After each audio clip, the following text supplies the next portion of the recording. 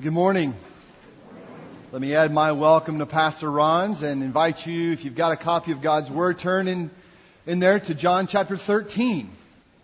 John chapter 13, we are continuing our sermon series on the Gospel of John. If you've been visiting with us here, you'll be following along with us. You'll note that chapter 13 marks the beginning of a 5-chapter section that we call the Upper Room Discourse. As it stands now, it is the eve of Jesus' crucifixion in the story. Jesus and His disciples are now in a borrowed upper room in Jerusalem, and they're there to celebrate the Passover feast. Little did the disciples know that the Passover lamb was before them. The Lamb of God who in less than 24 hours would give His life for His people. And Jesus knows that they're not ready for what's about to happen. They don't know that He's going to be taken away, delivered up by one of their very own. They don't know that He's going to die on a Roman cross. And what's more, they don't know that He's going to rise again in triumph over sin and death. It's not that Jesus hadn't told them. It's just that they hadn't yet understood. The upper room discourse was to prepare them for what was to come, for Jesus and for them. It was a final time to remind them of who He was and why He had come, of where He was going and who would come after He was gone. The last time to remind them of their calling as His followers, as His witnesses. It is their calling as His followers that Jesus takes up first in chapter 13. And what He teaches them and what He teaches us is that a life of grace in Jesus is disruptive. It upends our self-confidence. It exposes our self-importance. It unravels our self-absorption.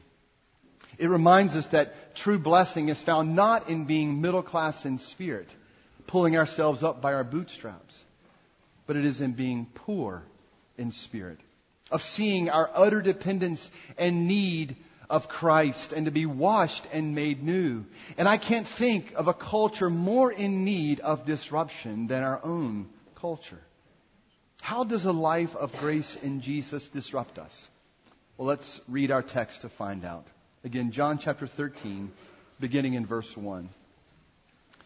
It was just before the Passover feast.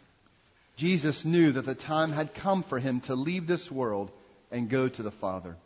Having loved His own who were in the world, He now showed them the full extent of His love. The evening meal was being served, and the devil had already prompted Judas Iscariot, son of Simon, to betray Jesus.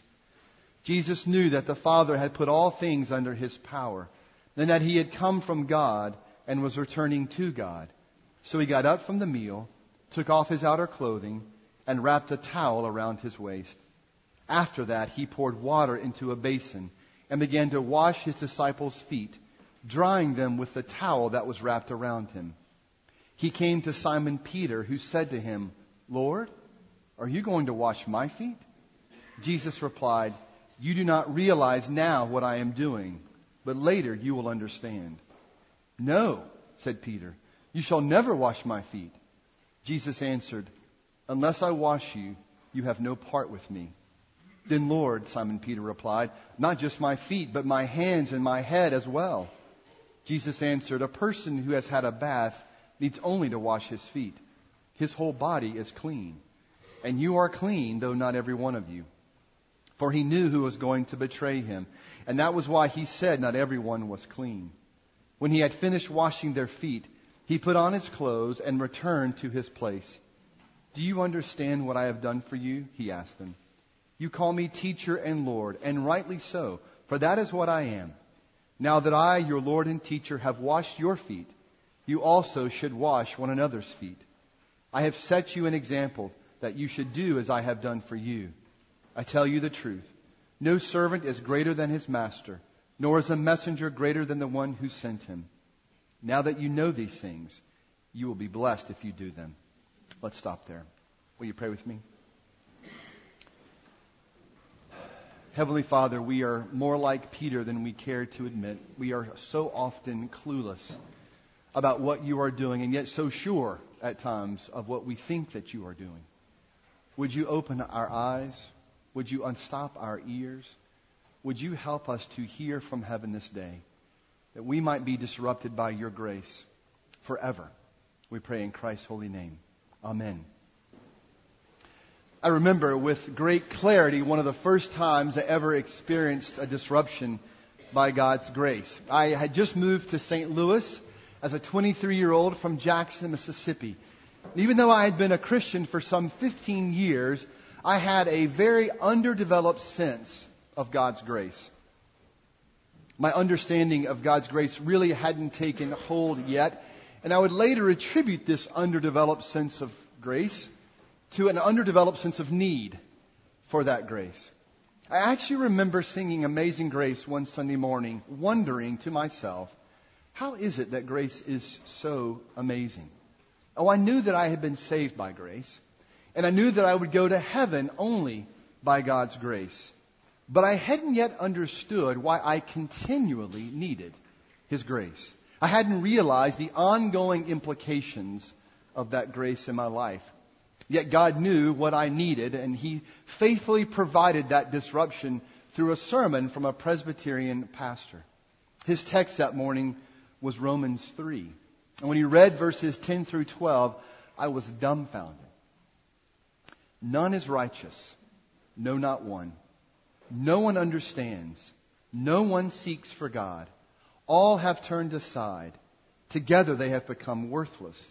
No one does good, not even one.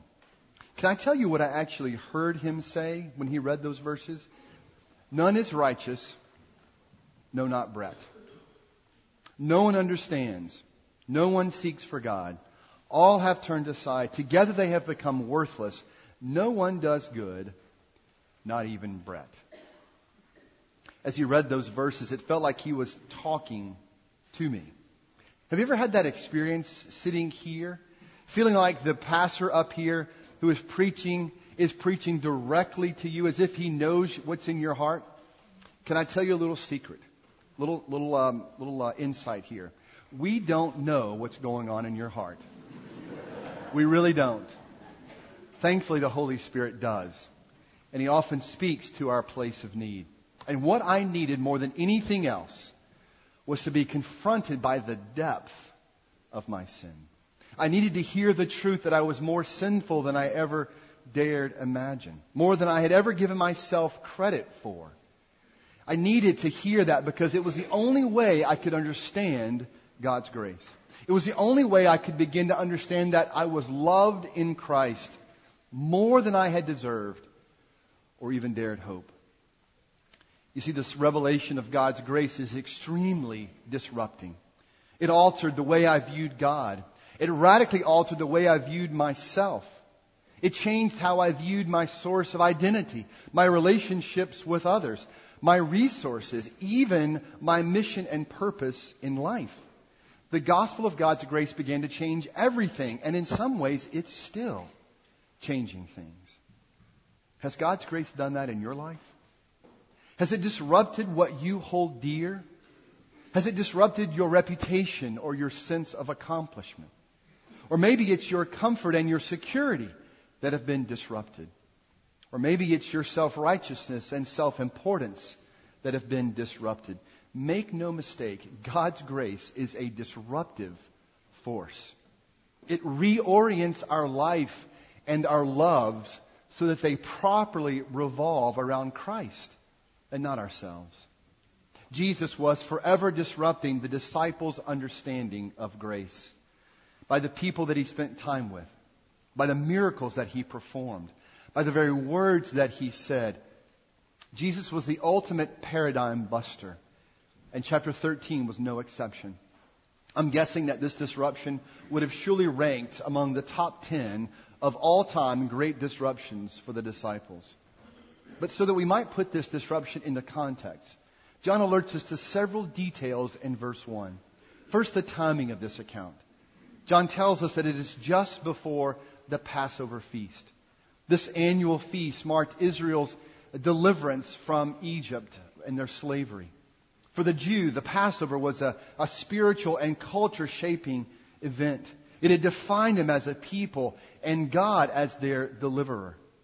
The celebration was to be a continual reminder of all that God had done for them. And in some ways, it was to be a foreshadow of all that God would do in a very near time.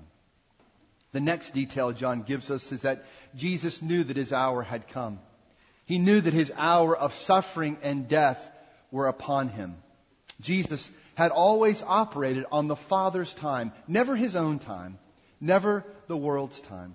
Paul writes in Galatians 4 and 5, "But when the fullness of time had come, God sent forth his Son, born of a woman, born under the law, to redeem those under the law, so that we might receive adoption as sons."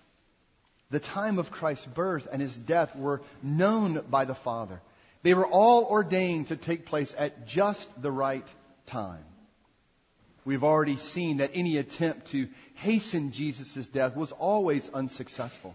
Whether it was Herod at Jesus' birth or the Pharisees and the Sadducees at Jesus' adulthood, he was always delivered from an untimely death.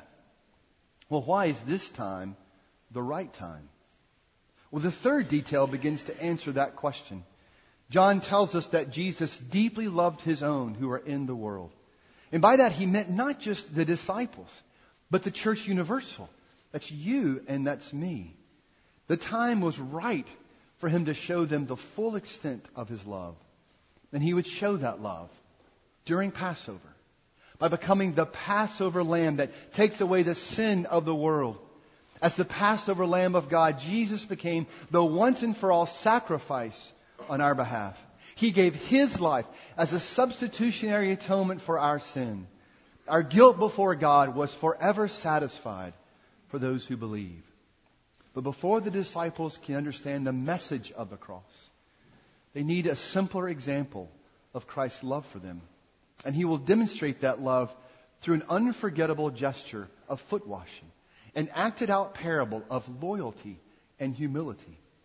And then finally, the fourth detail also helps us answer the question, why was this time the right time? John notes that by this time, Satan had already put into Judas's heart to betray Jesus. It was only a matter of time before Judas would hand Jesus over to the authorities. Later on in the text, we read that Jesus is aware of Judas's plan. He knows what is to happen, and though he has the power to stop Judas, he doesn't. He even goes so far as to include Judas in the foot washing. Think about that for a moment. Jesus washes the very one whose feet would walk out that door into the night and betray him. One commentator asks, is Jesus' love for others so great that he will wash the feet of a known traitor? Does the full extent of his love go that far? The answer is a resounding yes. And so we come to the meal itself. It is here where we find this first disruption of grace. And what would that scene have looked like?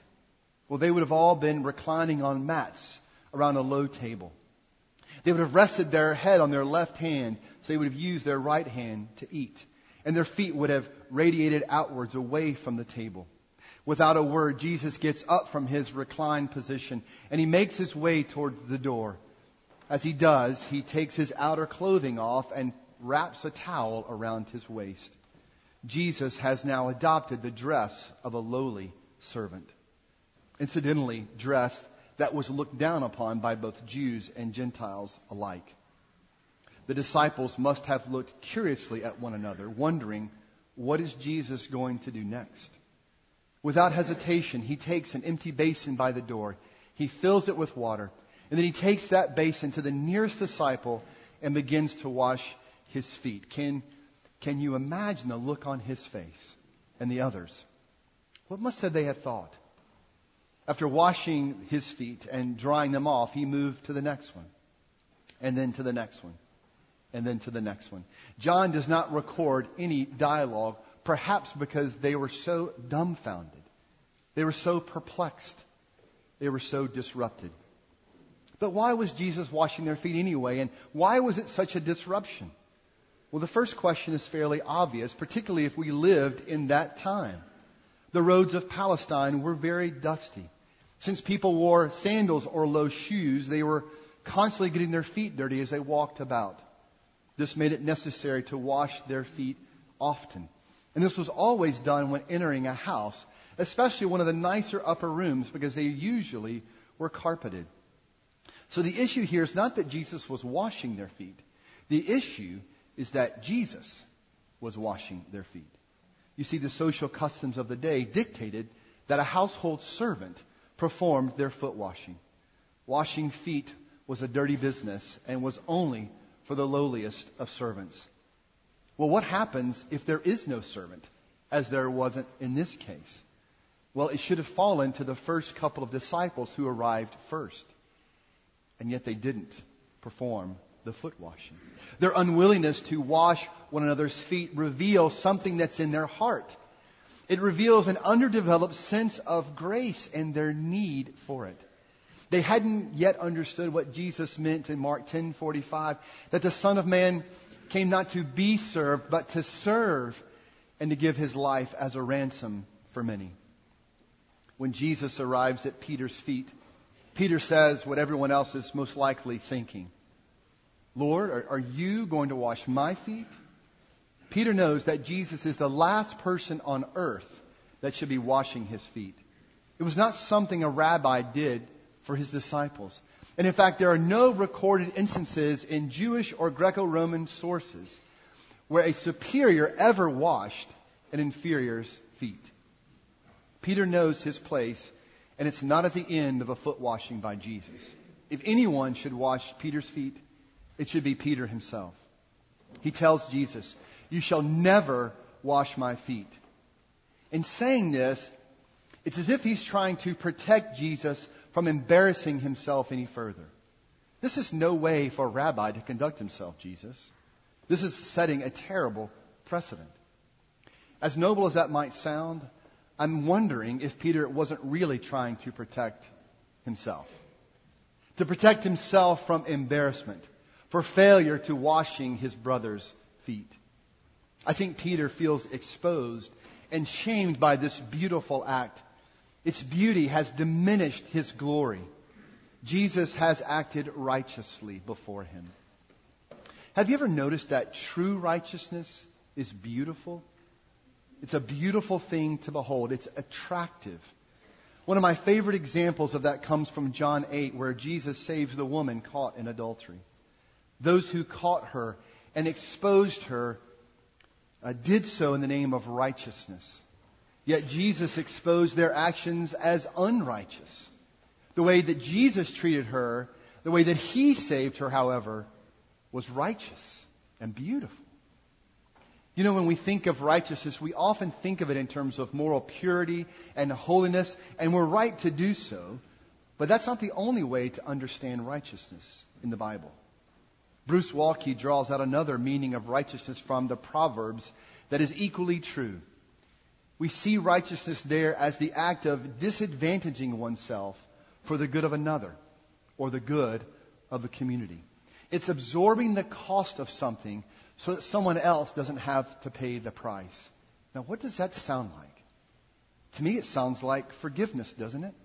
After all, what is it that we're doing when we forgive someone?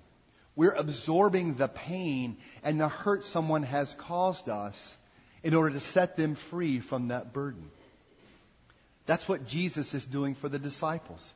He is setting aside his own advantages as the Son of God to wash their feet. That's what he was doing for the woman caught in adultery. And that's what he's doing for you and for me on the cross. This is true righteousness, and it is beautiful to behold. Is it any wonder why Peter responds the way that he does? But there's more at stake than just Peter's reputation here. Jesus says sharply to him, "Unless I wash you, you have no part with me." Peter had no idea how true this was. He failed to see that unless the Lamb of God washes away the dirt of a person's sin, has washed that person by his blood, he or she can have no part with Jesus. Jesus wasn't just talking about feet anymore. He was talking about his heart. As we receive this disruption of grace, Jesus means for us to recognize our utter need, our need to be washed and cleansed by the power of his blood. As he said, we can have no part in him unless we are washed. This means that we must see ourselves rightly as a people in need, destitute and impoverished, dependent upon the grace that Christ so lovingly and freely gave. And yet this is not our nature. Listen to how this one writer describes the disruptive force of God's grace on our sinful nature. He writes, "The gospel of the grace of God awakens an intense longing in human souls and an equally intense resentment, because the truth that it reveals is not palatable or easy to swallow. There is a certain pride in people that causes them to give and give, but to come and accept a gift is another thing. I will give my life to martyrdom. I will dedicate my life to service. I will do anything, but do not humiliate me to the level of the most hell-deserving sinner and tell me that all I have to do is to accept the gift of salvation through Christ Jesus." Are you the kind of person that has a hard time accepting gifts? Do you feel compelled to give a gift when someone gives you a gift? Perhaps even a better gift than what they gave you? Do you have a hard time allowing someone to pay your debt? Do you look for opportunities to try and pay that debt back? If that describes you, then the gospel of grace comes to upend that compulsion and expose it as pride.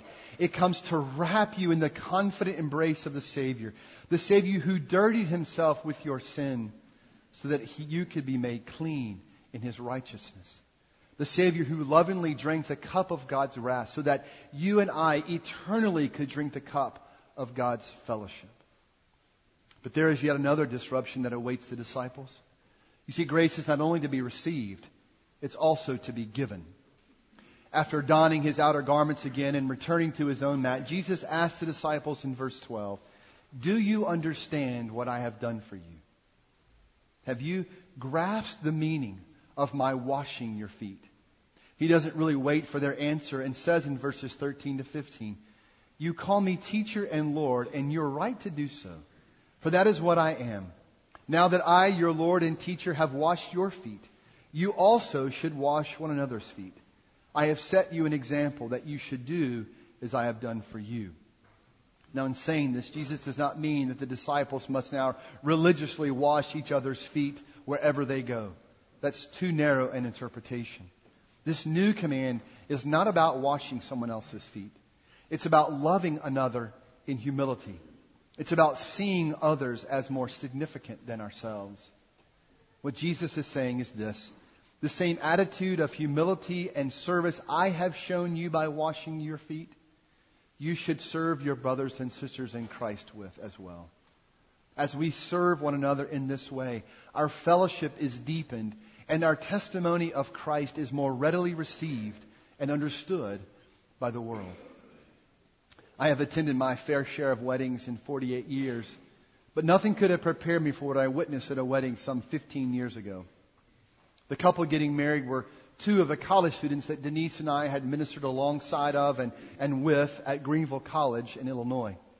Both had a winsome relationship with the Lord, and for their wedding service, they wanted something that would communicate not only their understanding of Christ's love for them, but their understanding of the kind of love that they are to have for each other. I had no idea what this would entail. As the service began, everything seemed to be quite normal. But then after they exchanged their vows and their rings, music began to play, and they moved to the right side of the chancel. And there at the chancel was a chair and a basin and a towel. And the bride sat down in the chair, and the groom knelt down, took her shoe off, and then began to wash her feet, and then put her shoe back on, and then they reversed, and the bride did the same thing for the groom. I honestly didn't know what to think. I had never seen anyone wash someone else's foot, and never in an intimate setting like this. I was uncomfortable, but I think more than that, I was disrupted. As I pondered the symbolism of what they were doing, I was certainly drawn to this text this morning. I was reminded of the love that brought Christ to do the same thing for the disciples. How he took on the role of a menial servant and washed their feet. And yet how he has taken on the role of Savior and washed our sins away forever. Jesus calls us to love one another like that as well. To see a need and to pour grace into that need. Where do you need to give grace in your relationships this morning? Where does the disruptive power of God's grace need to be felt? Is it with your spouse as you respond with forgiveness instead of judgment? Is it with your kids as you respond with gentleness instead of harshness? Is it with your employer or your employees as you respond with encouragement instead of disparagement? Or is it with a stranger as you respond with kindness instead of indifference? The disruptive nature of God's grace is such is that when you give it, it will not only change the recipient of that grace, it will also change you. It will change you so that you become more and more like the disciple Christ has called you and I to become. My prayer for all of us is that God would faithfully disrupt us by His grace. That He would let His grace make a triumphal entry into our heart. That we might recognize our ongoing need of that grace and praise Him for it. That we might be reminded of what has been done for us and what He calls others, or what He calls us to do for others in humility. Let's pray to that end. And Heavenly Father, we do ask not only that You might disrupt us by that grace, but that You would give us the grace to love our brothers and sisters well. Not just those who are seated around us, not just those in our neighborhood, but throughout our city. Father, You have placed us here strategically to be a light into this city. And we know that that can only happen when the world sees the love that we have for one another. Would this church be so beautifully known for that type of righteous love for each other and for our city? We pray this in Christ's holy name. Amen.